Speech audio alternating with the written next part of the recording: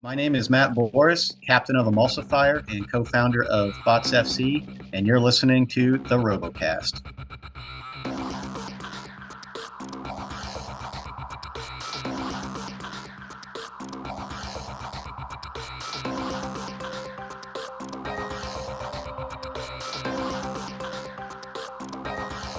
Hello everyone, my name is Samuel64 and welcome back to the RoboCast with myself, Steve the American Killjoy, and World of Woodrow. And as you would have heard in our intro, Matt Bors from the Emulsifier team. Matt, welcome, how are you? I'm doing great. Thank you, Sam. No, my pleasure. We will obviously talk about a little bit about Emulsifier in just a second, but I think, we have to kind of look at the episode as a whole this week, because it was just, there was a lot to talk about, and I think a lot of interesting fights to kind of pick through, because there's just a lot of weird stories happening this year. I feel like there's some lovely storytelling this year. They've gone full ham into some of it as well. I especially enjoy more of after the first fight, which we'll get on to, seeing that throughout the episode as it progressed behind the scenes, because it took a while for that separation, and that wasn't the only one this episode, which we will talk about as well. We will indeed. Well, let's obviously we have Matt here. Let's talk about Emulsifier first things first. We've got a number of different questions from our listeners and viewers. So first question I want to ask is from Discord user Funky Kong, or BattleBots Papercraft, and he asks, where did the name Emulsifier originally come from? So, funny story. At my work, we work on a lot of food processing equipment. So one of the parts we work on had emulsifier in the description. And at the time, I didn't really know what the true definition of the word was. I just kind of thought, that sounds like a really cool robot name. So, I'd actually named the robot that before I knew what it was. But, after looking up the definition, it's somewhat fitting, and I still think it's a cool name. So I kind of stuck with it all the way through. It's unique. Yeah, absolutely. I completely agree. It's something that certainly, it sounds nasty, doesn't it? That's what I mean. Oh, it does. Will it blend? That is the question. Will it blend? Right. Next question is from Discord user Aiden Muted, which is, why did the team decide to upscale Emulsifier to heavyweight? Which is kind of a two-part question with another listener, Darren Catalane, who asks, how difficult was it to do so? So Emulsifier has been refined over the last 3 or 4 years in the featherweight weight class, and we've gotten it to the point where it's been pretty successful. If it wasn't, we would have even thought twice about scaling it up and applying to BattleBots. So after seeing what it could do in the 30-pound class, we really wanted to see what it could do in the 250s. And, we wanted to get a second robot on the show, too. We wanted to double our chances of winning the giant nut. So that's kind of why we did that. And as far as scaling it up goes, it's probably not as easy as you think it would be. You can't just go into SolidWorks and click scale and it just magically spits out all the parts. It's not quite that, no. No, for the weapon, you could almost do it that way, but for the rest of the robot, it was basically a total redesign from the ground up, because you've got all different internals, all different motors, speed controllers, all that stuff that you kind of have to fit in a perfectly scaled frame, proportional to the 30-pounder. So trying to make everything fit right and maintain that scale was quite challenging. But I'm overall very happy with the result. As are we. It a very pretty machine. Yeah, that comes across well on camera. It continues to be one of the most, even competent, but it's one of the most competitive tracked robots in the world. I think the 30-pounder version has very much proved that, and we saw it in the first fight out. One of the most entertaining fights of filming in its entirety. I mean, we'll see some other banger fights this season, but this one was something special. Yeah, and this was session 1, and it stuck with us. So yeah. That's telling. It's just perfect. Darren Castellane also asks, how did it feel to win the £30 division in NHRL this year? Because obviously, since filming ended, you guys went over to Norwalk Havoc and took home the gold dumpster for the featherweights. The golden Brett. Sorry. Yeah. Sorry. Ignore. My terminology is not that good. You have to brush up, Sam. Come on. I'm going to have to. Aren't I? How was winning the big prize at Norwalk this year? Obviously, you came very close in 2021. Was it Right. second place? Second place to Yeah. Mr. Jameson Go. Last year we had ourselves positioned quite well to win. We were going into the finals match undefeated, and Jameson worked his way up through the losers bracket and managed to beat us twice in the finals. So to come back this year and essentially have to fight him to get back into the finals match, I thought that might have been the end of the line this year, but we were fortunate to win that match and then get our rematch against Polyester, who we had some technical difficulties with in our first fight with them. But going into that match, we had 3 fresh robots ready to go, and we wanted it bad. So we getting that done was kind of bittersweet after how it went down last year, for sure. And wouldn't have been able to do it without our team as well. Just a lot of help behind the scenes, getting stuff back together and preparing for those fights. Were you keen on fighting JMO? In this upcoming tournament, because they're scaled up versions of the bots that you fought in the lower weight class. I mean, that had to be in your mind, maybe. In BattleBots, in the back of my mind, I was thinking they're for sure going to pair me up against All Blaze if they know our history at NHRL. Right. But when they announced our first 4 matches, it was kind of a relief not to beat All Blaze on the fight cards. So, especially after seeing, Saw Blaze looked like it was improved quite a bit over the previous seasons. JMO looked like he made quite a few functional upgrades to it. He really wants that title, doesn't he? Does JMO? And ultimately, Saw Blaze is a robot at 250 scale, which ultimately has had 6 or 7 years of preparation and cooking time, if you like. Whereas this is Emulsifier's first steps, if you like.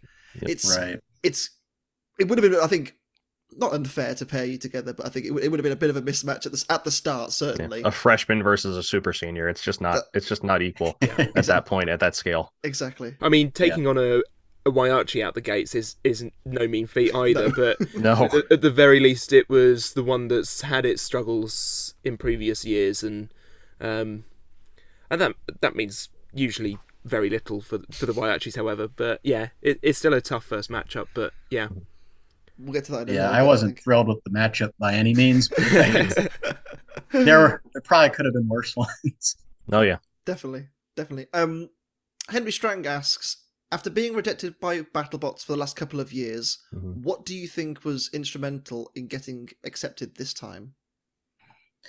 Well, I think overall, just changing the overall appearance and theme of the robot played a big part. The application we submitted in the previous year, I wasn't really too keen on the aesthetics and the overall look of it. And I think there were just too many vertical spinner submissions that year as well. But coming back this year with a complete overhaul on the aesthetics, we made the tracks wider. We kind of gave it more of like a tanky look. And then coming off the success at NHRL 2, I think all those things contributed to getting back on the show. So, and Charlie Hubbard asks, what were the inspiration for those aesthetic changes? So I'm guessing it was just ultimately just more of a appealing design for BattleBots to accept, basically. Yeah, that's basically it. We just wanted to make it more attractive, easier to look at, and something that people were going to remember. Yeah, absolutely. Yeah, this version has a lot more pop from it, because of the one previously, there's a lot of blacks and there's some reds, but there's that DNA with shatter on the wheel guards. I see that. But this one, it's just cool. You have like your 8-bit sunset kind of aesthetic, which is cool. Which I should say also carries over to the Team Gear very nicely, and looking forward to maybe seeing that released. Oh yeah. So the amount of money I've sent to Box FC already, I feel like and the very knockoff white kind of emblem on the wedge where like the weapon is here. Yeah. Don't put your hand here. Love Absolutely. it. No step. Danger. 100%. And well, I think the final question before we get on to some fights is from YouTube I've user just read it. Grant Caston. In a world where we eat Tide Pods, you need to put signs. So True. it's important. It's true. It's true. Well, the question is, how much spaghetti can you fit inside a emulsifier? Which, I mean, I think it's a brilliant question, personally. Do you have to emulsify it first, or can you just put it in just as is? Gee, how do you even answer that? I don't know. I think about that much. Maybe That's much, up to you, who not knows? us. How long's a piece 350? of spaghetti? 350? There you go. 350. Yeah, that's Perfect. About Excellent. 350. Okay, Nice Perfect. round number. Right. Well, we'll that's- take it. I hope that's the answer that this person was looking for. Yes. Let's talk. Thanks for the about- question, Grant. Absolutely. We'll obviously have some more questions a little bit later on when we get to Emulsifier's fight, but we'll start off with our first fight of the evening. First fight of Filming. the season. Yes. Filming. Yeah. Yes. Look how clean the box is. It'll never be this clean again. No. Take a picture, it'll last longer, definitely. Jevon, how do we feel about this fight? Because obviously your pick to win this year was Hypershock. Yeah, I'm fine with it. So Are you sure? we found out this match was going to be the first one out of the gates. We knew it was coming up. We were excited by it because it's such a cool matchup. And Luke from Behind the Bots on the Monday before filming began, before Steve arrived even, went out. It took me and David on a bit of a look around Vegas and had to go to some shops to get some stuff for The leather for the shop, team. which we'll never forget. Had to go to the leather shop, the very memorable leather shop. And yeah, one of the places we went was Target, just popping in to see if we could find some air mattresses for the team. And while we were there, we happened upon the Hexbug toys, and we ran this fight in the evening, and every time we ran it, Hypershock lost, and I still predicted Hypershock to win this match. Right. Blind You gotta lost stay to on it. brand. Yeah. And this was definitely a heart over head match for me, but incredibly entertaining fight from start to finish, and the hit, and everyone should know the one we're talking about because it remained in Hypershock for a good few hours afterwards.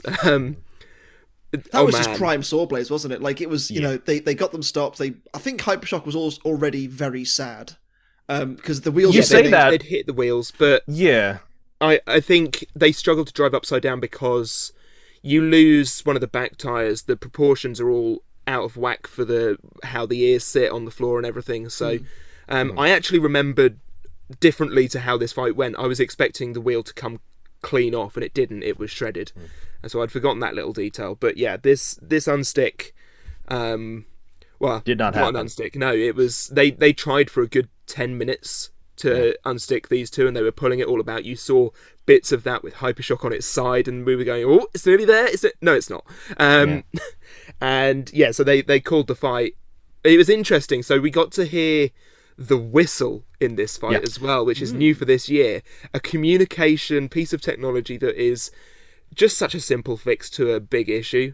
Like, It's almost like refs have those generally. yeah, basically. So to call But the BattleBots refs had them before, though. You know, it's important. call the match to pause. Yeah. Everyone can hear a whistle. It's interesting because the box isn't quite as loud as you'd expect it to be. It's still loud, but It's very insulated. The Lexan does a good job insulating the sound. so you can definitely hear that whistle from both the audience and from the driver's side and everything. And John Remar actually addressed the audience to say that they were calling the match and the fight was going to the judges. So once again, communication with the audience so they knew what was going on. It was excellent. But I will say we dog on poor Hypershock like as soon as the fight starts going Sawblaze's way, it never turns back. But the beginning of this fight, Oh, it was all Hypershock. it looks like Hypershock's got Sawblaze's number to start, and then as soon as they flip over, They self-wronged. They did. Yeah, they did self-wrong. Will get that fixed. But oh well. Hey, He tried but- it. He got one. He got Yeah. one. He flipped it back over once, but yeah, oh dear. Yeah. Matt, you were Also- watching from the pits. What did you reckon? Hold on. You know, you never know what you're going to get with Hypershock. So, Hypershock, when it's on its A game, it can hang with anybody. So I was really excited to see this match, but Jameson pretty much kind of called what was going to happen right out of the gate in his pre-fight interview, with Hypershock getting on its back and Jameson just essentially leaving him there and staying on top of him and not letting him, get himself back over. He did a fantastic job of staying on top of them and just picking them apart. And getting the hammer saw just completely embedded was quite impressive. Was pretty gruesome, wasn't it, as well? That kind of last hit. I don't know what Hypershock's base plate was made out of, but you got to imagine it's some sort of AR. Yeah, and I mean, it looked like it was decently thick, and I was quite impressed by that. I mean, trying to see Trey and them pull it apart, they just kind of knew there was no chance. Like, just looking at it, like there's no way they're getting that apart with a crowbar. It was honestly, I saw him walking, and I'm like, the fact that he's just looking at it with a crowbar just makes you think, like, it's the Trey look. Every time he goes in to unstick a robot, it's just like a disappointed father. Like, what did you do? Like, now I have to fix this. What is Trey going to do? I still love you, I swear. That Sawblaze cannot. That's Trey is a force to be reckoned with. It's true. You should never underestimate the crowbar. Guns of steel. There's more than one crowbar. He's got different sizes of that bad boy. Oh, watch out. Okay. Yeah. I will say a couple of things in this fight that kind of stuck out to me. One was when Hypershock was turned over, I actually think it became a little bit more of a threat to Sawblaze's weapon. Because he can climb up then. And hit that kind of weapon module. So I feel like it was... That may well have been part of the reason why he didn't self-right or self-wrong. Yeah. And the other factor was Sawblaze was shredding its tyres. Yes. For those that haven't seen, Sawblaze posted... it was a couple of days before the episode actually aired, but basically doing a little bit of drive testing in the test box, they shredded their new Brazil wheels on a set of Brazil wheels, and basically were unusable after 2 minutes, was it, or something silly? So they had to drive with a little bit of conservatism, which isn't really it's not intuitive. style. Well, it's not good for the robot style as well. So I was very impressed with the fact that Sawblaze was able to do what it was meant to do properly. I think had the match continued on for longer, we may well have seen Sawblaze ground itself out or something. Yeah. So they needed to get it done early, and I think I wouldn't say they got lucky, because this is like tried and tested Sawblaze. It did exactly what it's meant to, but if the fight had gone on longer, it'd be interesting to see what would have happened. But that's a good point, where especially that big hit the hit of the fight, you can see all the weights on the other side of the robot, and you see the wheels are tilted off the ground, and it's just there's just nothing going on there. So maybe had they driven around a little more in the fight, maybe they'd have worn them down to the point where they're just beached on their own body, which is very awkward. That's a very awkward problem to have. So hopefully that would be something that going back to the pits, maybe there's a fix for that. Other than that, we'll see how they go on. But that's a worry for Sawblaze going forward. Driving is very important. Traction's hugely important. You see teams live and die by traction in the box. I mean, that could be the difference between a win and a loss. Just plainly not being able to move on your own free will. So we'll see if he gets it figured out. I have faith in JMO, but we'll see. We will. Steve, I'm going to come back to you for a returning segment from last week, which is Next Fights. Oh, yeah. Next Fights. Okay. So Next Fights for Sawblaze will be up against Lockjaw. Ooh. So I'll be keen on watching that. It's looking to see if my one of my favorite machines out there can cause an upset. And then Hypershock's got Whiplash. So good luck with that. It's a true meeting of the minds. I mean, Hypershock's schedule is just hell. Hypershock is... So the team actually put a blog post up about this, and I must say a thank you. They're already aware, but a thank you for... They referenced blaming me for the curse of the odd season, which is a definite thing, and you should watch out for it.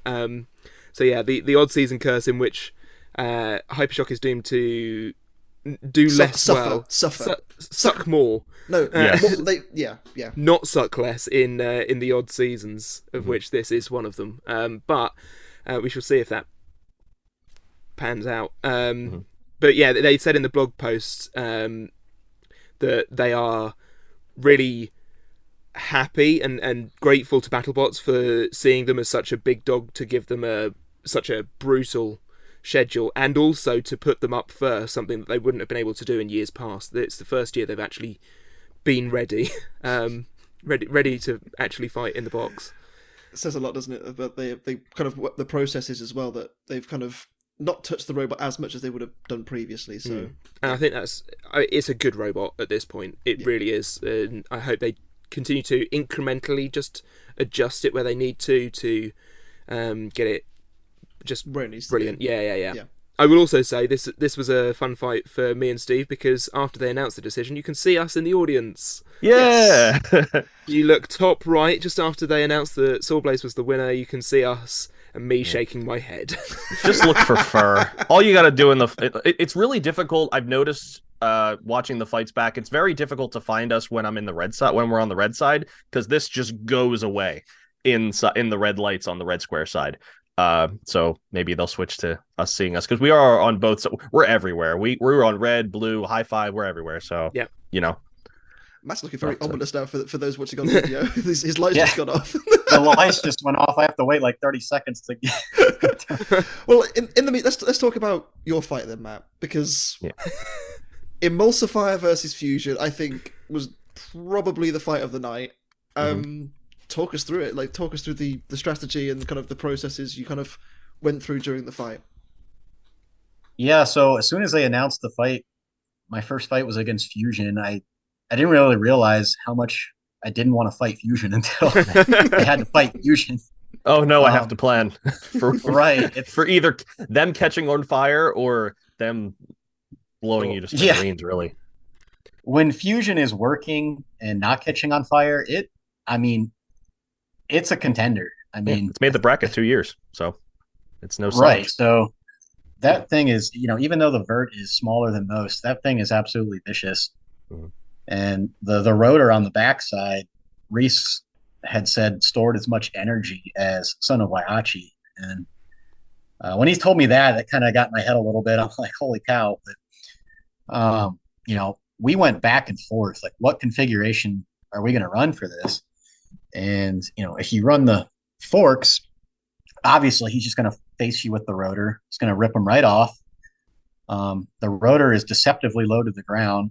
I think it only sits about an inch or so off the ground. So, we didn't have any forks that were going to slip under that. And if you run the wedge, you kind of know he's going to just chew that all up.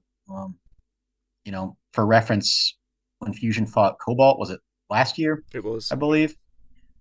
I mean, you saw what he did to the front of Cobalt, and that was like 3/8 thick Hardbox 500 or something. So, I knew our titanium wedge was going to get open like a tin can if it took a hit like that. But the rotor storing that much energy, we kind of wanted to protect ourselves from that the most. So that's why we ultimately decided on the plow. But, we went back and forth into the test box with forks on and the plow on and put the forks back on. The Waiachi crew kept following us. I think they were confused as to what we were going to do. We weren't even sure ourselves. So we ultimately settled on the plow going into that fight. And, in hindsight, we might have done things a little bit differently because we just could not effectively get around those wedgelets. And, he got some nasty hits off on our plow that, went a long way for winning him the decision, I believe. So I think that first sort of minute and a half, maybe, like, you're kind of watching Fusion, you think, my God, this thing's just cleaning up. And then, as is the case with Fusion, sometimes things get a little bit hot. I was just having flashbacks of the Cobalt fight with Fusion, like as he was tossing me around, like this is going to go the same exact way. We were also having some issues getting our disc up to speed right out of the gate, and that kind of threw me off.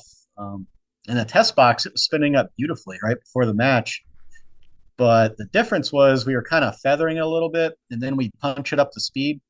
Whereas in the match, your adrenaline's going. As soon as the green light went off, I just punched the throttle straight up, and basically the speed controllers, they said nope. And they didn't like that. So we figured out halfway through the fight that you kind of just had to feather it up. and that's something that we're definitely going to look into improving for future iterations. But we were able to finally get the disc up to speed, and then about halfway through the fight, the tides kind of turned a little bit. I was kind of surprised at the durability of our robot taking all those hits and just was able to keep going.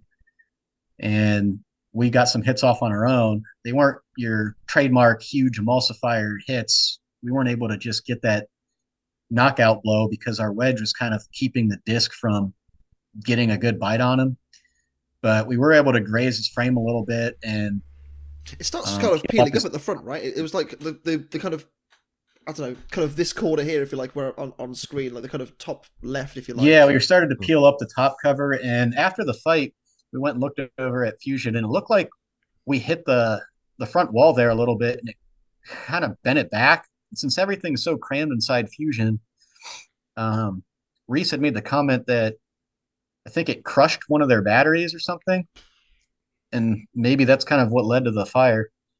But had we been able to, in hindsight, if we weren't even running the wedge at all, we would have been able to get a much better bite on their frame. Maybe things would have went a little bit differently. But, I think for future iterations, we'll probably have some more configurations that are better suited to a robot like this. And, but overall, I'm pretty happy with how the robot held up. It took Fusion's best shots and it kept going. It's a hell of a durable robot. The spinner kept spinning for the full 3 minutes, which isn't the case on. There's a lot of verts who won't have that durability for that amount of time. So it's really impressive. And I would say if you're looking at this as is it a good loss or a bad loss? It's a hell of a good loss because though it's a unanimous decision, it's still a close fight. And right. If you're going to go out, that's the way to do it, I think. So yeah, 100%. Definitely. 100%. Yeah, we do have some more questions, obviously. Jevon, do you want to take these ones? Yeah, I've got to open up the iPad again. Here we go. So, the YouTube user Osario Avatar and Jacko Bolter on Facebook asked, having a new machine, did the match go as you expected, better or worse? In terms of resiliency and just how the robot held up, I was kind of surprised myself. Like, we built it to hold up to everything. The featherweight holds up pretty well as well. And but some of those hits were next level, and I've never taken hits like that, even on the featherweight, really that much. So to see it still hold up, I was very happy with that. Yeah. And like I said, if we're gonna lose, that's the way to do it. So yeah. SFC Jack on Discord asked, what was the biggest lesson you took away from that fight specifically? I think we could have done better preparing for the fight. Just preparation and having a better configuration for a robot like this in general. We only had either forks or a wedge or nothing at all, essentially. And I think we kind of need some sort of hybrid configuration for a robot like this. So, first robot, we basically didn't have enough time to do all that this time around, but hopefully we'll get the chance to do that in the future. And the last question for sort of post-fight stuff is from YouTube user JLaw808, I hope I'm pronouncing that right. How long did it take to put out the Fusion Fire this time? Yeah, Jevon and I sort of know this answer. Yes. If memory serves me right, it was on fire for a good 10 plus minutes. Yeah. Dumped 2 or 3 fire extinguishers. Yeah, and they had the full snake tube out, and I think Chris and Kenny did some catching up of like talking to camera stuff in the meantime, just to clear all the smoke and everything. But yeah, I mean, it was right after the fight ended. I mean, it just went up, and yeah, I was hoping that the judges would see that, and that would kind of favor us. Lasting impression. Yeah, it wasn't quite enough, but yeah, it was quite the show. In fact, I still have a naughty photo. It's funny, like whenever I see that kind of giant snake come in, it just reminds me of for those that this is an extremely off-topic reference, but like if you remember back when you're like a little kid and you watch Teletubbies, it reminds me of the Nuno. Sure. And that's what it reminds me Sure. of. Yeah, this was Going after about the tubby custard. It's fine. Exactly. this was about 5 minutes after the fight. Yeah. We were just sort of sitting there, and it's still full of smoke. And they have ventilation in there. I mean, Yeah. it's a negative airspace, It so just it's supposed to kept clear, going. but it's just such a big area. I will ask one more question. I will notice in the episode, everyone noticed in the episode, I'm sure that the Fusion team seemed quite surprised by this decision. Were you surprised it went this way? Do you think you had done enough to win, Matt, or do you agree with the judge's decision? Honestly, I felt like I got my butt kicked pretty good the first half of the match. So in the back of my mind, I thought the decision was going to go Fusion's way. But, after seeing how surprised they were and after rewatching the fight over and over, I kind of could see how it could have went either way. I had a lot of people saying they thought I won. Mhm. And, I think the judges probably got it right. And Did I you wasn't consider gonna the appeal?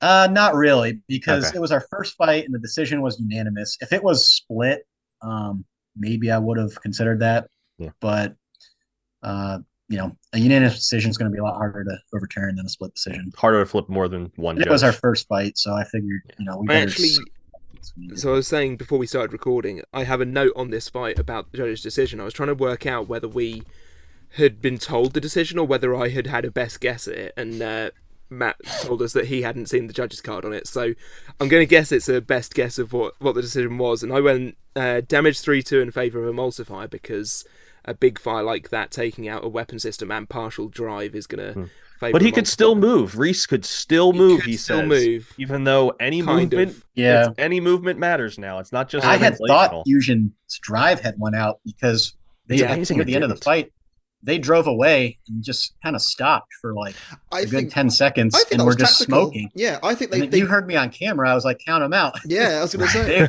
I had thought they died, but I guess they just drove away and were waiting the clock out. So I think that you're right. I think what happened was they drove away to kind of stay away from your weapon, and then Right. when they needed to move, they just move again. I think that was Yeah. kind of right.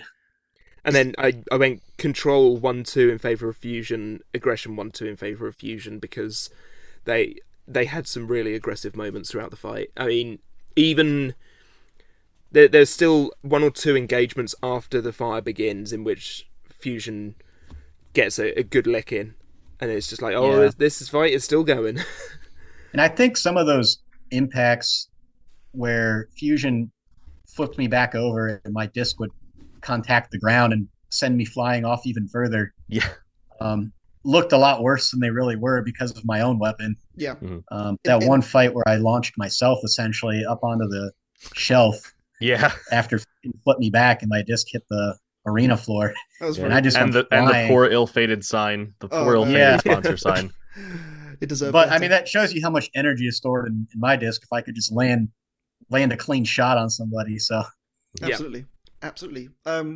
Steve, Yes. So I Next will say fights. Fusion's next one, but we'll save emulsifiers for later. okay. So what we'll do is we'll say Fusion is fighting Witch Doctor next. Rough. Tough So matchup. good luck. Tough matchup. But as we've seen, Fusion has a very good ground game, and it has it's so difficult to prepare for. Yeah, and Witch Doctor does not ground game. It And does not. Fusion's historically. reliability seems to be somewhat improved. I mean, if it was the case that Emulsifier caused the fire this time and not Fusion causing its own battery fire, then or speed control fire or whatever fire they decide to have this time in the robot, then Fusion's reliability is much improved this season, so could be a genuine contender. 100%. 100%. Fusion's third weapon is a flamethrower, but it can choose whether or not. An Can't internal predict when. flamethrower. An internal Yeah. flamethrower. Well, it is our little. Self-destruct. It is our little fireworks box. It's after the all. it's the self-destruct button that was on Typhoon 2, so they don't find out the secrets. There you go. Oh dear me. Well, Did they bring that with them? The Robo games. No. who knows? Who knows? It was years ago. It was a long time ago now. Fight I 3 know. saw Valkyrie versus Mammoth. This Ah, was yes. thankfully not the same day, but also the first No. fight of this session. No, it was the same day. It was the same. Was it the same It day? was the afternoon session. Yes, it was the first fight of the afternoon session. Yes, it was the same day. Now- It was Brother. that we had a bit of a trend. after the first day of filming, in which the first fight of each session had begun with an unstick. It's quite a terrible omen. Yeah. Now, this unstick had me in fits of laughter in the edit. Yeah. Because it was just like seeing it Mammoth was so smack dumb. Valkyrie away. Go! That's not how it happened. No. at It all. was 1, 2, 3. We're calling the fight. We're taking them out. 2 hours later, we put them back in the box. They're in the still exact same stuck positions. together. Yeah. They didn't they brought them back into the there's something very important is they brought them back into the box, still stuck together, and then they decided, you know what, let's I forgot eviscerate about their that. arm. Yeah. So they brought them back still stuck, took them apart, and then continued the fight. And then started the fight. Yeah, because Yeah. what we had thought initially when we saw this fight before pictures got posted on Instagram, and I've seen them, or Facebook, or one of the many socials that are out there, we had thought that somehow, some way, Mammoth's arm had gone through Valkyrie's disc and done the little snake maneuver and gone through all the weight saving holes. It was just gummed up, right? It was just so perfectly like wrapped around in there. Yeah. You know, I mean, It was it's not between the exactly like frame and Tinker the Toys. disc. It's not like Tinker Yeah. Toys where you could just go and it's fine. No, it was well gummed up in there. So I will say, that kind of initial impact where they kind of get stuck together, and then you see Mammoth just smacking Valkyrie away every time was hilarious. And You got to feel sorry though for the what ended the fight is I thought it was really mean, the close up of the broken sections with the sponsor logo on there as well of who's to blame. They're never getting any customers ever again, are they? It's like, oh, way to kill off a sponsor. Wow. that isn't the ones you met in the bar, is it, Jevin? It's not. No, that was Okay, CRD good. who made the framework of the poles and everything. Another thing as well for me, before we kind of diverge a little bit, when Mammoth and Valkyrie were brought back together, obviously Mammoth only had one side of drive working, and I wonder if that was a result of the separation process. I don't know. You got to imagine it was, but Mammoth was having some drive issues. Yeah. We'll get onto them later in the season because there's more to talk about there, but not yet. One thing I'd like to add about this fight is this seems like a bad matchup for Valkyrie, right? Because they're an undercutter. There's very little that they There's can hit nothing aside from under. the wheel. No. Mammoth What doesn't kind of have an surprised under. me is I would have thought Valkyrie maybe would have considered running upside down for this match. Yeah. They could have had a much better chance of chewing up the arm on Mammoth. They were part of the frame, but that kind of surprised me a little bit. The only thing The funny thing was seeing Mammoth's arm just fall apart. break apart, and the shot of Ricky screaming "No!" A trunk that had was been pretty- through too many fights. Yeah. I can only imagine the reason why Valkyrie wouldn't have run upside down as well. It was Lucy's first time driving in a fight, I suppose. So Yeah. that may With that may Valkyrie. have been yeah. It was interesting to see, certainly. But I had Mammoth down in my predictions to win this, given their history with Hijinks and Tombstone as well. They handled those quite nicely, so good result for Valkyrie. I think a good solid start. I also went Mammoth, interestingly. Steve did not. Steve said Valkyrie. Well done, Steve. The little note that I have on this fight, in my little notebook of broken dreams, is both bots became stuck together, fight was postponed and continued from stuck position. Sneaky BattleBots. Yeah. Did you think they might have shown it? Because they have shown on sticks before. I would have hoped they would, but this was a complicated one that they took out and put back and took out and put back so many times that it was just like, never mind. I feel like people could have spun it in such a way where like, oh, they were taken out of the box. Did the teams touch the robots? Oh, this match is dirty now. Whatever. Forget it. So I don't mind them cutting this particular one because of its complexity. Meanwhile, back in the pits, Hypershock is still stuck to Sawblaze. Oh yeah, Hyperblaze is becoming a real thing all of a sudden. We'll get to that a little bit later on before the final fight. But Steve. Next matches. So we got Valkyrie fighting Banshee, the brand new bot from the Arizona state. And then we got Mammoth fighting the very new and pretty and terrifying Starchild. Big boy fight. Big boy fight. Tough matches for both, I think. You'll see a lot of that.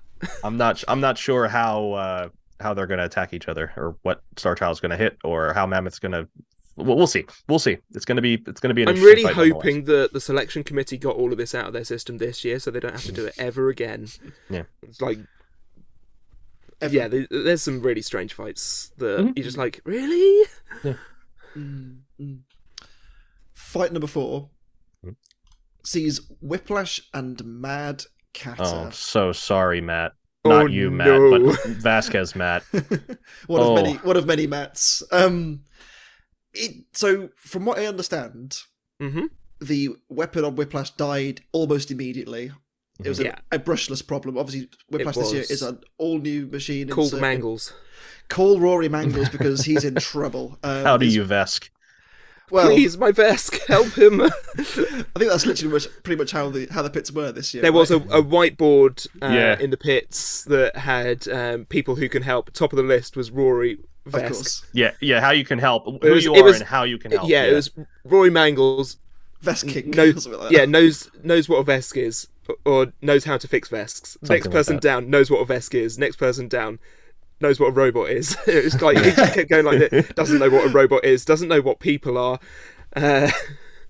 It's a great whiteboard. Devolved very quickly. If I can, by the end of the season, so I don't want to spoil anything, but we'll find whoever has that photo, because one of us took a picture of it, Yeah. and we'll post it on the RoboCast Facebook page, because it's a wonderful whiteboard. It really is. Back to the fight quickly. Obviously, as we mentioned, the weapon for Whiplash, well, the spinning disc, for Whiplash went down immediately, which is a shame because they worked so hard on reintegrating it and making it effective once again. Mm-hmm. And for a while, Whiplash was doing all right. You know, it's kind of keeping Mad Catter at bay. The Mad Catter wedgelets, if anything, kind of sort of like what you were alluding to earlier, Matt, with the Emulsifier, kind of kept Whiplash away. It wasn't getting underneath; it was kind of holding Whiplash away. A certain Same for the distance. lifter as well. They said Exactly. in the post-match that having that lifter down Yeah. was hindering their performance completely. Absolutely. That seems to be a common theme. Sometimes just robots can't seem to get enough traction to get the wedgelets up under you. Absolutely. But when Mad Once they Catter raise that connected, arm, once they raised that arm and got the running start, Whew. I mean, Oh wow. man. I can't remember the last time I've seen one go that high in the arena. I mean, Yeah, it's That definitely hit, one of them. I think a Vesk came flying out of the back. my of God. It did. Whiplash So or I, something. I for the longest time, like from when we saw the fight live to before we watched the match, and from when the match was on and everything, we saw it happen again. Where that vest comes flying out, I could have sworn for the longest time it came out of the hole that was just created by Mad Catter, but it's not. It comes out the top back section, It was which honest. I mean, I want to talk about the first hit actually, Yeah. not that big hit with Yeah. with the The vest se- The comes first out. first roof one. shot, yeah. The first one where Whiplash comes down and the whole robot is kind of crooked, and you're like, oh my god! like not all 4 wheels were not touching the floor at that point, No. and you just kind of think, okay, Mad Catter was good before. This year, it's just it's bananas. it's balmy. It And really is. It's deft. Continue to remind people that this is as close to a budget garage team, build, yeah. as you're going to get in BattleBots. I know Whiplash are also a garage build, but this is craziness from Mad Catter. This is absolutely astonishing, and like I think the last time we saw a hit similar to this, it was Black Dragon hitting a very underweight Perfect Phoenix. This is full size heavyweights now that are going that high, and that's incredible. I mean, Matt, you must have been watching this thinking, my god, I hope I'd have to fight that anytime soon. Yeah, I didn't want to fight either of these robots, but anytime a Vert gets that much of a running start on you and connects, it's going to be bad news. 100%. I mean, Whiplash. I don't think Whiplash has ever been damaged like that before. No, Not since No. its fight against Endgame. Yeah. That's really the last time I remember it getting really Chewed up. Yeah. chewed up. Like, yeah, Maybe it against really. Tombstone, but that was several Oh, yeah. seasons ago. Yeah, that was ages ago. It was a different color then. Yeah. I'm sure the It was- yellow one did also get ruined by Tombstone as It well did. It did. in its Yeah. first yellow season. Yeah, Anyway. that was one of those matches where like, oh, I got to go through Tombstone again. Yeah. Oh no. But yeah, it was. I still have feelings and shivers from seeing that hit live because it went so high. I mean, we were nearish to the top of the stands, and it was coming near to us. Another thing to note about this fight is the introduction of the guest commentator. Yeah. as well. So we had, I mean, Jameson didn't commentate during the fight, which I found interesting, but kind of a little bit of the preamble, you know, kind of the post-fight analysis. I thought that was quite a nice little addition, to be honest with you. In a year where we're obviously, unfortunately, going to be We're limited. Pete-less. Yes. We love you, Pete. We do. Yeah. It's such a shame, but yeah, it was quite a cool addition, and you know, this fight was one-way traffic, and it's cool to see that Calvin's getting a lot more of the screen time now as well. From so it was. I think Martin Mason has, in years past, done the whole "it's all about these guys, they are the best part of the team," but he was really pushing the fact that this is them, not him, this series. Yeah. Well, BattleBots does that though, where they I mean, that's just the way the production does it. They pick their team captain or whoever the face of your team is, and that's the person who does all the PR stuff and the talking and the interviews and all that stuff. But it's nice when we talk about the drivers, you know, sometimes, because it's not always the captain of the team that's the driver of the bot. Like for example, you have Dylan Carey of Tantrum, and you have Fred Moore of Valkyrie Ripperoni. and now Ripperoni. You know, we're talking about the drivers more because that's really, without them making these. I mean, Matt yourself, you know, without you guys, it's just faces and metal monsters, and nobody can make them do what they're supposed to do. It's the real art of being how to control these machines. And Sam, you're familiar with this too. You know, absolutely. You control a neck or two. we rotate in our team. We share our responsibilities evenly. There we go. Have you ever tried to rotate a Mingo? It's hard work. It's hard work. They hate that. They hate that. They hate that. Steve. Yes. Next fight. So we for have these two. Yeah, so we have Whiplash fighting the aforementioned Hypershock. We had that. From Whiplash's season is scuffed as well. Like, it's got a rough lineup. Assuming that going back to the fact that that it hasn't won, you know, Remars or the championship or any of the previously seen special events at the end of the season, it's got a hell of a lineup. And then we have Mad Catter going up against Riptide. So that fight bodes big for reasons you should know, and if you don't, storylines. Yeah, bragging rights certainly at stake there. And obviously, you know, both started very well. We saw Riptide, you know, hit Glitch once last week and, well, hit it again after it was dead. And, you know... Riptide just got it done faster. I mean, really, both of their first fights were one-sided, so it'll be interesting to see two juggernauts right now going into the box together to see who comes out on top. 100%. 100%. I'm the juggernaut. Fight 5. Switchback and Banshee. They love this whole sophomore versus rookie. They do, don't they? Yeah. They do be saying it a lot. Well, what can we say about this fight? Switchback looked pretty good. I think parts of this fight, yes. Yeah. Banshee got a couple of flips off, and you know it's cool that the flipper did work. I expected a little bit more from Banshee's flipper. Yeah. I'm not going to lie, but you know what? Because when watching it, we couldn't tell if it was a low pressure flipper or what have you. But you know, it did work. It drove for 3 minutes. For its first outing, you got to say again, you know, kind of like yourself, Matt. It was kind of like a bit of data gathering, see what's working, what's not. Obviously, that team are familiar with this style of robot as well.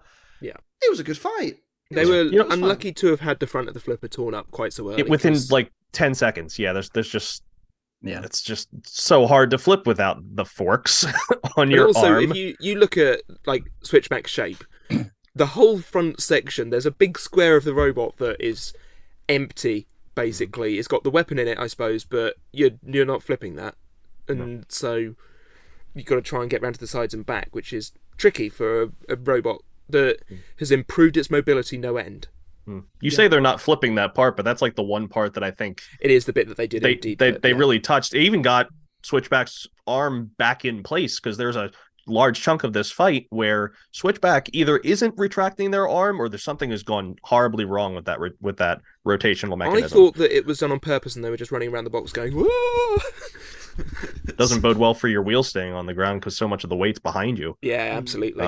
But yeah, no, they've got stuff to fix in the new Switchback, but I do still think it looks good going forward. I've seen Switchback in the test box and it looked amazing. was terrifying when they got that beater spun up and then they were It's a driving hell it of a deal. around and it handled so well. I had even made the comment to one of them. I was like, that looks a lot like Tantrum's drivetrain. Mhm. The guy is like, funny thing about that. I mean, But they made a lot of improvements since last season. yeah. I mean, if you're going to take inspiration from another team, why not choose the current champion? Like, the drivetrain on Yeah. Tantrum is probably the reason why they won last year, and Oh, know, for sure. it's the parallels are there to see. They've even got the kind of Tantrum style floating arm around the side. And Which the colors, but they both had those colors. So Yeah, of course. Banshee, as you kind of said, they were unlucky to get the face ripped off the flipper straight away, but didn't after that point didn't really stand the test. But you said they kept mobile, they kept going. yeah, the pace was good. I really hope they play in some of David's interviews because I really need to hear story time with David because that is his MO. He does a full tale from back in the day. This full on sword and kilt and slaying beasts and all this nonsense. It's great. No, he definitely plays the part. And this ended up being a pretty what I thought was going to be a close decision. But because there's moments in this fight where you have moments toward the end of this fight where you have Banshee really having trouble translating, and then you just have Switchback leaking smoke from somewhere. So both of these bots were hurting toward the end of this fight. But I'm looking back now. Let me see. I get the feeling that, and I may be completely wrong on this. This was unanimous. It was, yeah. The smoke may well have been coming from the lifting section or of the motors there, or the speaking controller there. I think it was inside the kind of because section here. Yeah. I feel because the chains were still on, so it wasn't that failed, so it must have been something else. Whereas they did lose a weapon belt for the spinner, so we saw that. That's why that went down. But and one thing is just that definitely check Switchback's Instagram because I know last year they were pretty good about putting up exact details of what exactly broke. Where last year they had an instance where a wire got crimped in such a way where it just shut the robot off or shut that top section off, and once they were flipped, that was it. So absolutely. Steve, next fight. Yes. Who we got? Switchback is going in against Death Roll, so hopefully they've warmed up against against Banshee because they're gonna need it. I know Death Roll's been gone for a little while, but I still they're a seasoned competitor, right? Like you can't. It's still Death Roll. Yeah. Yep. So long as they have the big red thing pointed at you, you should be worried. Yep. And Banshee is getting thrown into the fire against Valkyrie. So it's interesting. We're seeing a lot of the robots in today's episode fighting each other in a later fight. Yeah. Peculiar. One of those things to kind of notice. Oh, you said the thing. That's a RoboCast bingo out there for you. Next up, our penultimate fight of the night saw Big Dill and Hijinks. Oh, yeah. Big Dill with the two background Brits. I didn't actually realise there was two of them. Yep. Obviously, Ellis Ware we mentioned in the preview, and also Andy Russell. Mm-hmm. Yeah, flew under the radar. I think he arrived for the second week. Yeah, I don't think he was there for all of it. It was interesting because, from my understanding, Big Dill in this fight wanted to use a different setup to the one they actually ended up using. Yeah. Now, you would have noticed, obviously, Hijinks looked nothing like this in the fight. It had like a load of ridges over the top of the robot. That was because Big Dill wanted to use their hammer saw setup, if you like, which they kind of showed in like the pit segment beforehand. I asked David when we were watching this episode, did we ever see this? And neither of us remembered seeing it, so we may not see it. That's because it broke down. Work. Yeah, it broke down, and as a result, they went for a HDPE or UHMW lifter setup, which obviously wasn't as aggressive.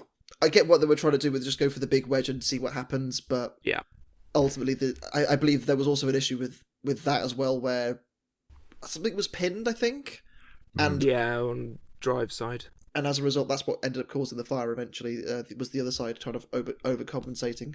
Yeah, and Big Deal struggling, which is a shame because it looks so good. Yeah, it looks a lot cleaner this time around, and we had no.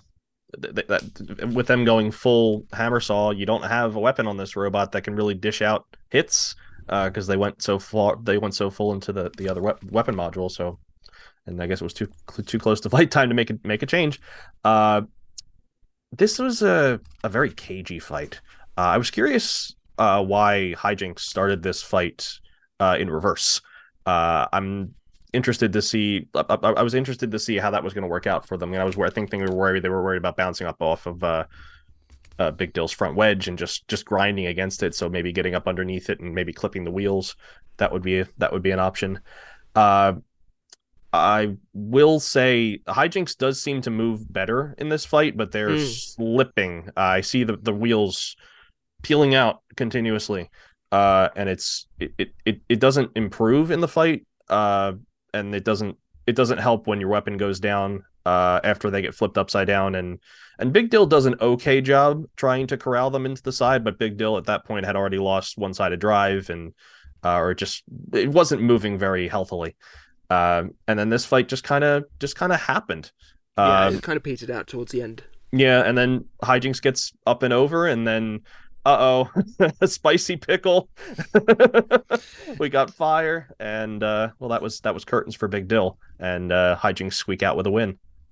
Absolutely. Matt, obviously you would have seen this from the pits. What was kind of your take of the fight between the two?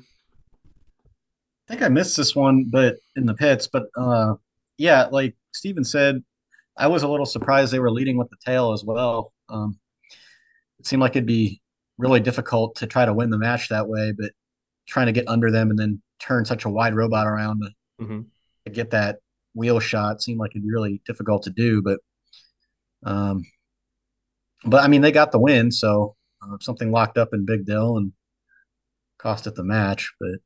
But yeah, you pointed out that Hijinks does seem to have a little bit of traction issues. But just by nature of their design, they can't really add magnets to that. So no, they you can't exactly put magnets on the spinner. Right. Yeah, it's a bit of a bit of a strange one to kind of a strange problem to troubleshoot. There we go. I got it eventually. Weight being in the middle, it almost like it in a way almost kind of makes the wheel, like in a way it would make the wheels kind of come up off the ground because so much weight's centrally located on that robot. Yeah. So in a way it can, I don't know, it's tricky. it's a tricky. It almost makes the whole decision. Robot glide a little bit more than it a little bit maybe should. So yeah. I feel like I'm hard on this machine. I just want to see it. I just want to see it yeet something because that weapon is huge. It's got so much potential. Has Hijinks. They went for a different style of weapon as well. Sort of like. It was a strange shape. Yeah, it was like a trapezoid. Yeah, yeah, it was very unusual. I think they've had issues with their weapons bending in the past, and that's why they absolutely did that. But I could see doing that against a vert, but Big Dill, they probably could have gotten away with something thinner. But regardless, it's really scary. So yeah, and with how long the blade is, they don't want to cut their own tail off if it gets bent. Exactly. Yeah, absolutely. Yeah, kind of not a lackluster fight, but a sort of a little bit of a weaker fight towards the end of the episode. But Steve, yeah, who's up next? Before we do that, okay, go on. I think so. When we watched this, we thought, is this going to end up as our supporters fight for Facebook going to come out on a Sunday? But we then later found out that I believe all of the fights are coming out in the episodes, and so no cut fights. Yeah, it's a positive because they get the sponsorship airtime that they all deserve and everything, and need to be able to fund the robots and everything. Right. So, we're gonna have a few slower fights. We're gonna have a few. I'm gonna say less good because the quality of fight this year is extraordinary. There are going to be some that aren't quite so extraordinary, but they're still decent matches. Yeah. And these were also first fights out, so teams go back, they make adjustments, and this is this happens. We see this constantly in the sport, and previously stuff like this was cut, but we see it all, and that's part of the sport. It's not always glam and showy and things ripped asunder. These matches happen, and you still win them. They still show up. Maybe they're not as strong when it comes to a committee standpoint, but I mean, it's still a win, and so 100%. Okay, so Big Deal are going up against Scorpios. Don't know what Scorpios is going to run against them, but that's curious. going Tough forward. fight. I mean, they both have a lot of alternate setups, haven't they? So it could be quite interesting to see. And Hijinks has a very difficult looking fight, just geometry wise, is against Captain Shredderator. So as long as they outlast them, they should be okay. But I sense a very similar Tombstone like problem fighting against Captain Shredderator. So we'll see how they deal with that. Yeah, it's not really a matchup that it's a fight them. They should win. So we'll see. I mean, who knows? Shredderator could get a wheel and it could all go the Nave's way. So that's what the sport's all about. You don't know. you know going in maybe, but once this fight starts, who knows? Once those doors are locked, anything can happen. And at this point, Hypershock and Sawblaze are now separated, and we have Hyperblaze, which is excellent. Yes. That was a lovely little segment as well. That was so, obviously we know Will is a entertainer and wants to ham it up as best he can do, and JMO very much the same in recent years has kind of grown into that role, and yeah, it was a fun. I think that's part of why I didn't not like that fight. That's how I'm going to say that. It's because as I continue to keep saying, Hypershock, even with its losses, tends to be entertaining, and this certainly was. 100%. They lose well. They do. They do lose well. Well, our main event. I don't know if this was losing well. Fed to the wolves. necessarily. But oh man. You have to look at both seems reasonable robots lineups for this year and think, okay, as much as they deserve to be fighting robots of the caliber of Endgame, because they both got into the top 8, and Tantrum obviously went on to win BattleBots last year. Rough draw for Blip out the gate. Really, really rough draw. Endgame is, exceptional. But it was a top 8 machine. Exactly. And so it's going to be fed top 8 worthy robots. Exactly. I will say as well, I want to kind of point out Blip's little snoot attachment. A nice idea. Didn't really get to see it used, but it was a nice idea to try in the first place. And it was very... Endgame never got up to even touch them once. No. No. What can we say? The piano keys got ingested. Yeah. Do not eat piano keys. No. You saw it. It didn't go well with Endgame, so don't do it, kids. Yeah, Blip just completely... you looking at those wedgelets, I believe Aaron Hill designed them. They have like 2 degrees of freedom on them. Like they can pivot and also slide. So they're kind of unique, but I thought Blip would stand a chance of getting under Endgame. I was really surprised that Endgame's ground game was just that much better, but that's kind of what won them the whole fight once they got all those wedgelets ripped off. Yeah. I think Blip did get under once, and then but they missed it. It was like they were stuck against half the wall. The forks were under, half them were over, something like that. But they couldn't get Endgame. That happened. Up onto the something like that. Yeah, you had a very weird. It's like a very weird kitchen gadget when you put 2 forks together. It doesn't really. Yeah.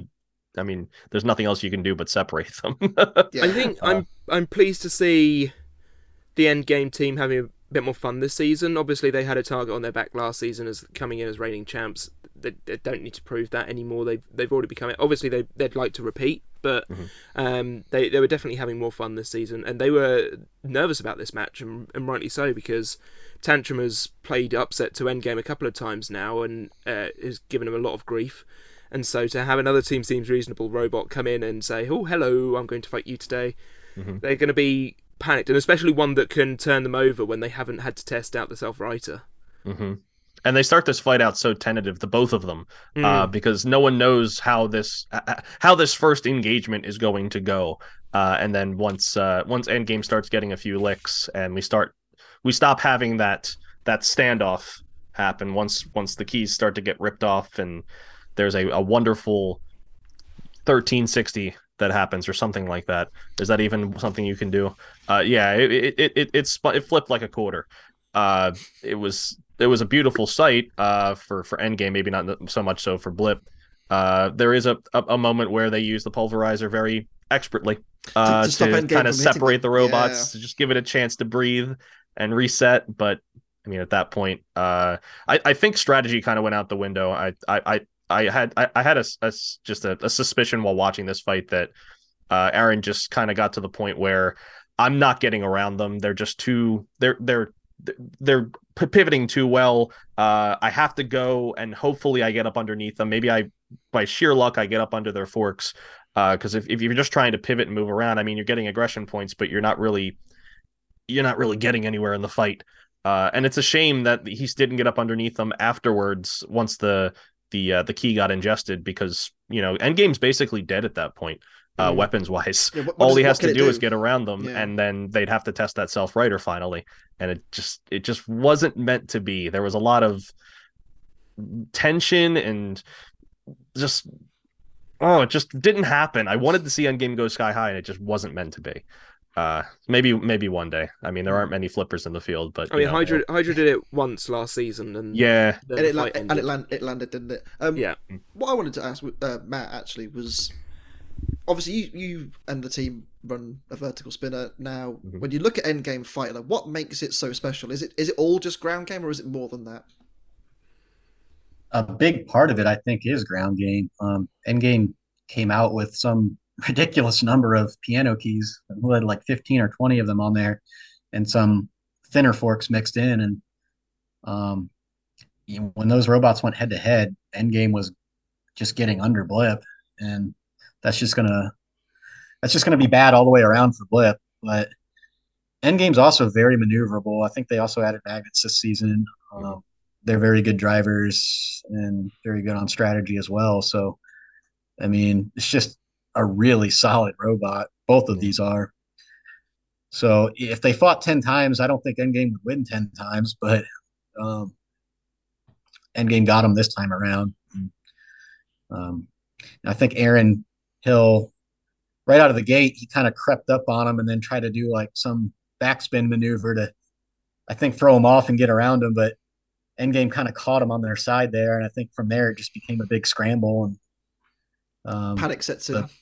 Blip's a amazing machine, and Aaron's an amazing engineer, and it's deceptively small. Once they take the bumpers off the sides, that robot is very small, and for how complicated it is on the inside, it's very reliable and durable. Absolutely. So I think we've reached a point in the sport. Oh, go ahead. All I was going to say is, I think what could have benefited Blip, actually, I wonder if ingesting the piano key was a bad thing for Blip.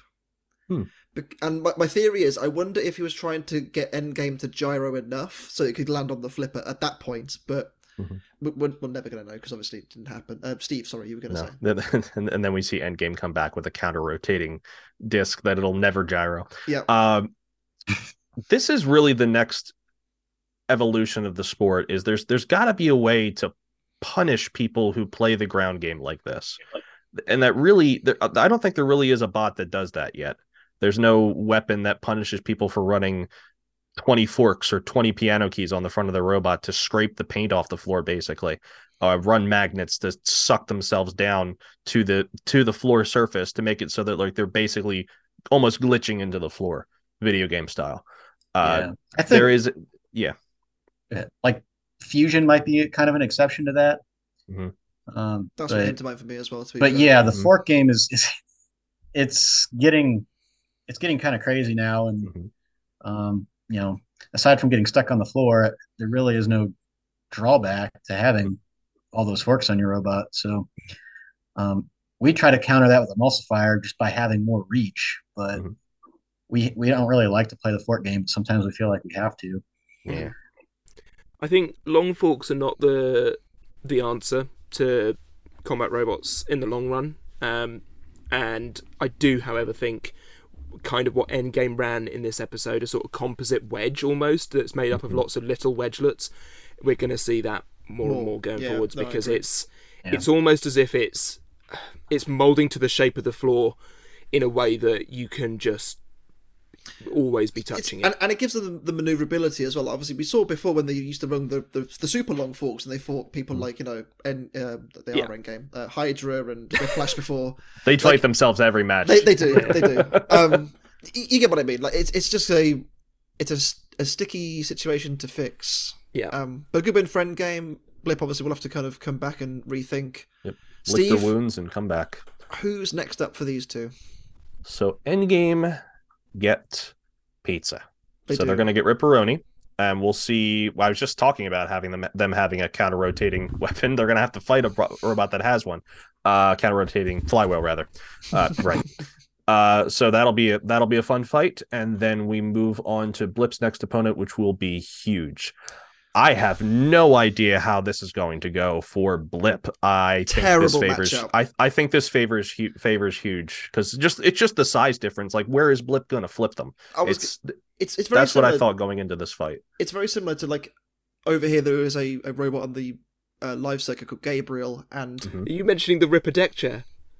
Well, that's the. I was going to bring it up. That's the only, I was thinking the same thing. That's the only thing I can think of, because where do you flip huge? Like, you can flip the wheel, sure, but like, so Ripper attached this big box section, what looked like a deck chair, to the front. Oh, of the I remember this now. Gabriel, and it got absolutely cleaved to bits. Yeah. So does Blip run something similar? Do they try to run something that reaches huge? Cow catcher, 100%. Right. It's the only solution, surely. Yeah.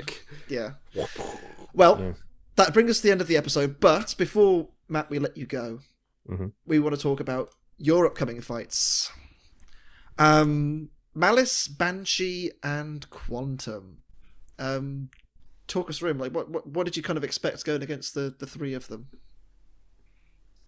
Obviously, we can't talk about results, of course, but... Right. Sure. So, Malice is obviously terrifying with that huge disc, and now they've added those. They can run forks if they want to. So it's again another. What do you do? What configuration do you run to counter that? Mm-hmm. And Malice hits hard too. So trying to strategize for them was kind of fun. Banshee, another one. I don't know if I've ever fought a flipper, even with the featherweight. So that was another fun one. Trying to strategize for. I had watched a couple of their matches leading up to that, so had a kind of. Did you watch any Kelpie fights? No, I did not. I didn't. I wasn't even aware of his smaller robots up until then, but they're pretty cool. I looked at them since then. And Quantum, funny thing about Quantum is when they were announcing our first four matches, I looked over at one of my teammates, was like, there's one robot in the whole field I don't want to fight. It's Quantum. Sure enough, Quantum's on the fight card. I'm like, oh man, this is gonna be. Do you know what's funny? You got mind jacked. we spoke to the Quantum team last week, and I think they didn't want to fight you either. I think the feeling was mutual. We didn't really have a good way to protect ourselves from them, so I can't obviously say what either of us did to prepare, but that one was in the back of my mind the whole time. Like, what are we going to do for them? What are we going to do? I think they kind of felt the same way, but because if they win the ground game, they're not necessarily helping themselves, because it's possible they'll feed your big spinner into their right mouth. That was kind of my hope. Like, I just need to get one like full speed shot off on their arm, and that one stayed in the back of my mind the whole first four fight, the whole time there. And every time I walk by them in the pits, I'm just like kind of eyeing them from the corner of my eye. You just sort of hear that music. That's so terrifying. Like, those teeth are going to be in my batteries. Yeah, it's the negative of knowing all your fights, I guess. This is one of those things where, like, now, I mean, teams can really play mind games if they want to. Like, as you walk by their pits, they have signs set up like, remember us, we're coming. For a robot like Quantum, it might be more to their disadvantage, because if you have several days to prepare for a crusher, versus like a vertical spinner, I think it's easier to come up with a solution to that in that time frame. But yeah, definitely. And the hope that they're more worn down by the time they reach you. Yeah, right. So we'll just have to see how that goes, how Quantum does. But no, Quantum's an absolutely beautiful machine. It's one of my favorite robots of all time. Yeah, I think we can all agree. It's a stunning piece of engineering. Likewise, but I do have a soft spot for Emulsifier. I can see that little Lego you robot there. Couldn't tell. Last question before we wrap this up. Rob Weston, builder of Boom Zoom in the UK, the Beetleweight, asks, what lessons learned from competing with Shatter went into this design with Emulsifier, and what kind of helped the most, do you think? Um, just I guess overall resiliency, like how do you mount your electronics? How do you keep things from breaking inside the robot? A lot of things we picked up from Shatter over the years have went into the guts of Emulsifier. Emulsifier and Shatter also run the same motors and electronics too. So we're very familiar with those components, and we have them in both robots, so we can share spares if needed. That's And extremely helpful, especially since you have yeah, two bots in the and field. It's nice to be able to have oh, for similarities, sure. especially if you both make you might both make deep runs, and you gotta you gotta see And well. yeah, and Shatter kind of with all the ablative armor. That's another thing we've kind of implemented into Emulsifier on the heavyweight one a little bit. For example, our treads, we run two Mm, treads on each side, that's just and clever. the inner ones actually ride on an aluminum pulley, and the outer ones ride on a plastic, more brittle pulley. And the idea there is if the outer one takes a direct hit, the plastic shatters, breaks away, and it saves the inner one from getting ripped off with it. And I was very pleasantly surprised. It's exactly how it played out in the fusion fight. They both of the back pulleys took direct hits and took the belts right off, but the inner one stayed intact. If it had just been a standard like 4-wheel drive robot, those back wheels would have been gone, and we would have been in big trouble. But so people always say like, what's the advantage of treads over 4-wheel drive? But that's kind of one of them. Using the outer ones as sort of an ablative armor. So There you go. yeah, Well, brilliant. Well, Matt, thank you very much for coming on and talking to us. It's been an absolute pleasure, and good luck for the rest of the season. It's been really good talking to you. yeah, it's great having me on, and I appreciate it. Absolute pleasure. Well, with all that said and done, I am Sam 64. I am Steve the American Killjoy. I'm World of Woodrow. And I'm Matt with Bots FC. And the three of us will see you next week for more BattleBots action. We'll see you then. Right. Oh, it's beautiful.